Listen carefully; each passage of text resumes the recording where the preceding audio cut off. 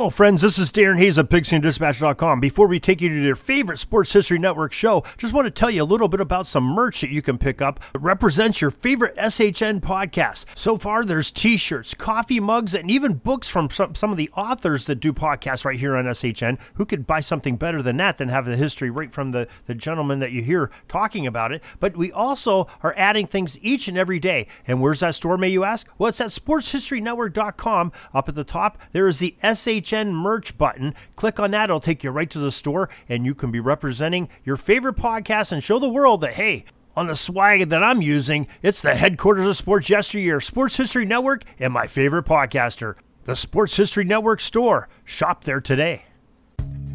Winning a major bowl game has always been an important step to a football program in the NCAA college football. But winning the 4 major ones is quite a feat indeed. Timothy P. Brown of FootballArchaeology.com joins us to tell us a story of Georgia Tech and their Grand Slam. Tim has a scoop on this and more coming up in just a moment. This is the Pigskin Daily History Dispatch, a podcast that covers the anniversaries of American football events throughout history on a day-to-day basis.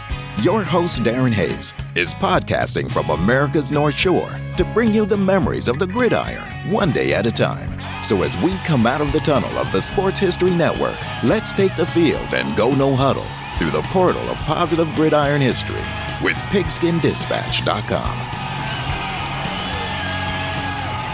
This podcast is part of the Sports History Network, your headquarters for the yesteryear of your favorite sport.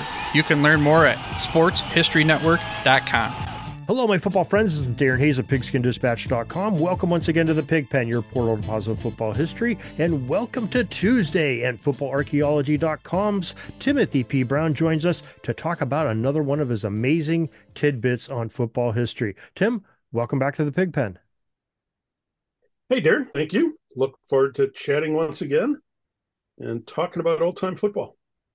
Yeah, we are in December when this podcast airs, and we're sort of getting into the championships of college football and the end of the season and bowl games, and that's what we're really thinking about as far as college football. And you have a very interesting story that you posted back in June about the Ramblin' Wreck of Georgia Tech, and we'd sure love to hear about this old-time football. Yeah, so this story is.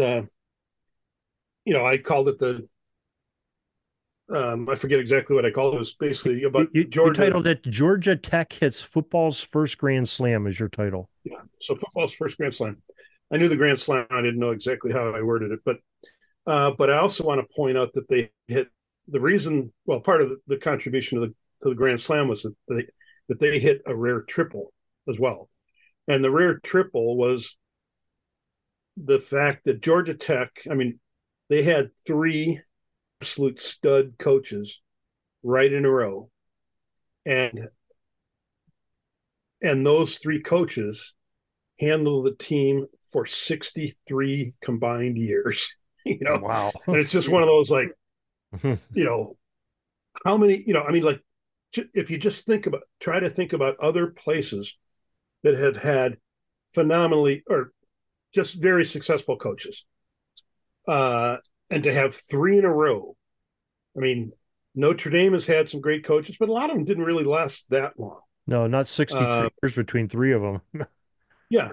I mean, Ohio State and Michigan, and, there's USC. I mean, name whoever you want. There just aren't too many.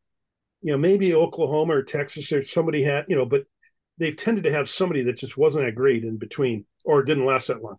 But here's the 3 for Georgia Tech. Starting in 1904 and running through 1919 with a 102, 29, and 7 record, so winning nearly 78% of his games, is a guy named John Heisman. So most football fans have heard of him. He was followed by a guy who played there and then coached under Heisman, a guy named Bill Alexander, who didn't have as great a record. He had some uneven seasons, but he also had just some absolute stud seasons. So he went 134 and 95 and 15, for like 0.585, record. And then he was followed by Bobby Dodd, who, was an assistant under Alexander. And so Bobby Dodd goes from 1945 to 1966, and he goes 165, 64, and 8. So for 721, percentage. So basically, those three guys from 1904 to 1966 are the Amazing. three coaches at Georgia Tech. It's just crazy.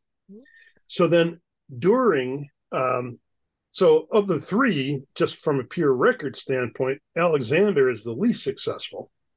And yet it was during his time that Georgia Tech, I mean, think about it. He's the least of the three in terms of winning percentage.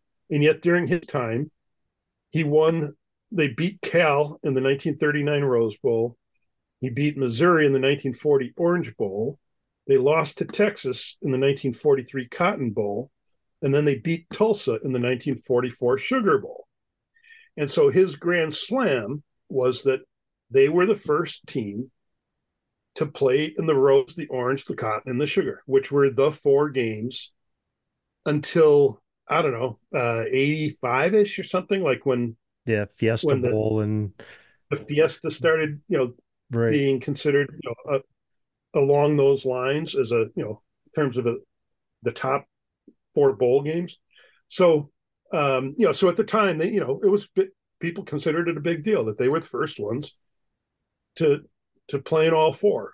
Now, there were teams that didn't go to bowl games at all, and conferences that didn't go to bowl games at all, and so they, kind of were able to do some things other teams couldn't. But nevertheless, I don't care what, they were the first ones, and so really an impressive feat. Just think about that. You have to have a lot of things fall into place to be invited to each of those particular bowl games, because they're looking for certain criteria each year, and you have to fall in that to get an invite, first of all, and then to go and beat an opponent who is a worthy opponent that's, looked upon as your equal, because they're trying to get the best matchup they can in those games, and and to win each of those. I mean, that is quite a feat if you really sit there and think about it. Yeah. And I think, these, like last week's podcast, we talked about Warriors. And so this, a couple of these wins came in during Warriors. So, they probably chose Southern teams a bit more than maybe they would have otherwise, just to reduce travel and, easier access for their alums to attend the game. But again, make up any scenario you want. They were the first ones playing four games. So, it's a big deal. And, Definitely. They ended up, he stepped down after winning, he then took Georgia Tech to the 45 Orange Bowl. So he ran through those four, the four we already mentioned. Then he went to the Orange Bowl again in 45, and then he resigned after that, and Bobby Dodd took over. He can stick it out 3 more years to try to get the double. Yeah. Hit everyone twice. Man. Yeah. So I mean, it really is, pretty remarkable record. And Alexander was also one of those guys who's just pretty innovative guy. I mean, some of the things he did now seem kind of goofy. I've written in the past about him using the reverse QB, and I think he may have used a side saddle QB at times, but the reverse QB took the ball, like basically had his butt against the center's butt, and then took the snap between his legs, and then tossed it, to in a single wing kind of formation, Right. Tossed it left to right or backwards. But yeah, I remember our conversation. I think we did a podcast on your side saddle, probably back a year ago now. But yeah, I remember that. That's, man, that is fascinating. Yeah. So going back 80 years ago, and just actually 100 years ago or more with Heisman, when you think about it, I mean, just a great program. And we don't think about Georgia Tech in that light anymore, because they're overshadowed by some of their fellow teams that are in that area. Georgia, for one, who's phenomenal the last few years, especially. But you got to look back at some of these teams and give them credit, because they had some really strong programs back in that day and the eras with those three coaches, 60 some years. Wow, that's tip your hat off to the program directors there. Yeah. And I mean, they played in a lot of big games. I mean, back in, in the World War I era, Pitt and Georgia Tech had a couple of really big, games that they played, kind of national championship consequences, that kind of thing. And, they played in the 29 Rose Bowl when, the wrong way Regal run, the kid from California who picked up the ball and ran the wrong way. And, ended up at the end of the day, that's the reason Georgia Tech won the game. But, so, I mean, they were involved in some really big games. And, like you said, not quite as much anymore, but, they still play at a very high level and, great school, all that kind of stuff. Tim, it always amazes me the stories that you come up with, and you do this on a daily basis in your tidbits.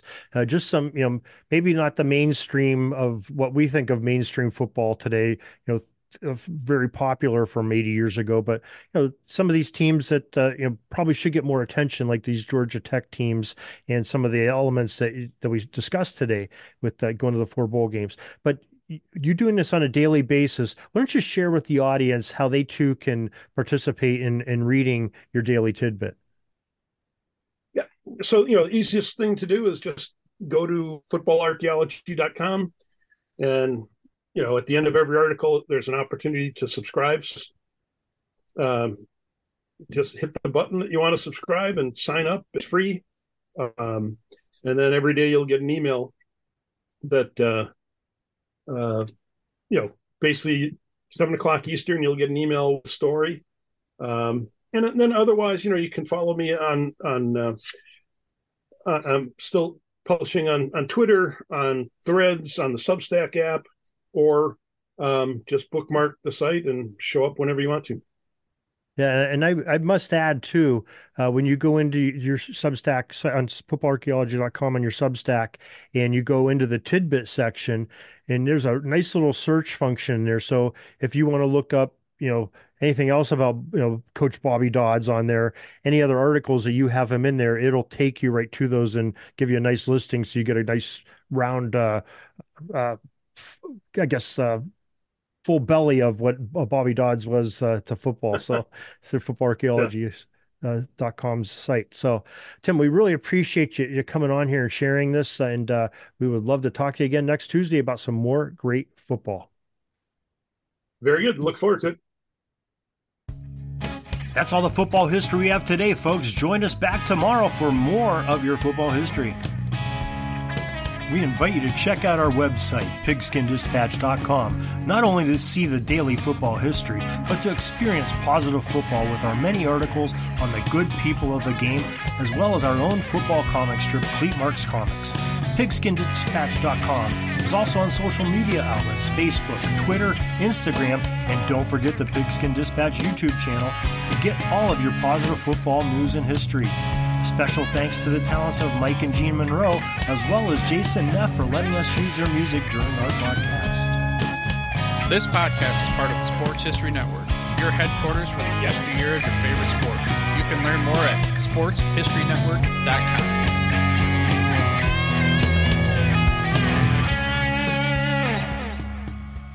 Hey there, sports history fan. This is Arnie Chapman, a.k.a. the Football History Dude, and I wanted to thank you for stopping by to listen to another episode here on the Sports History Network.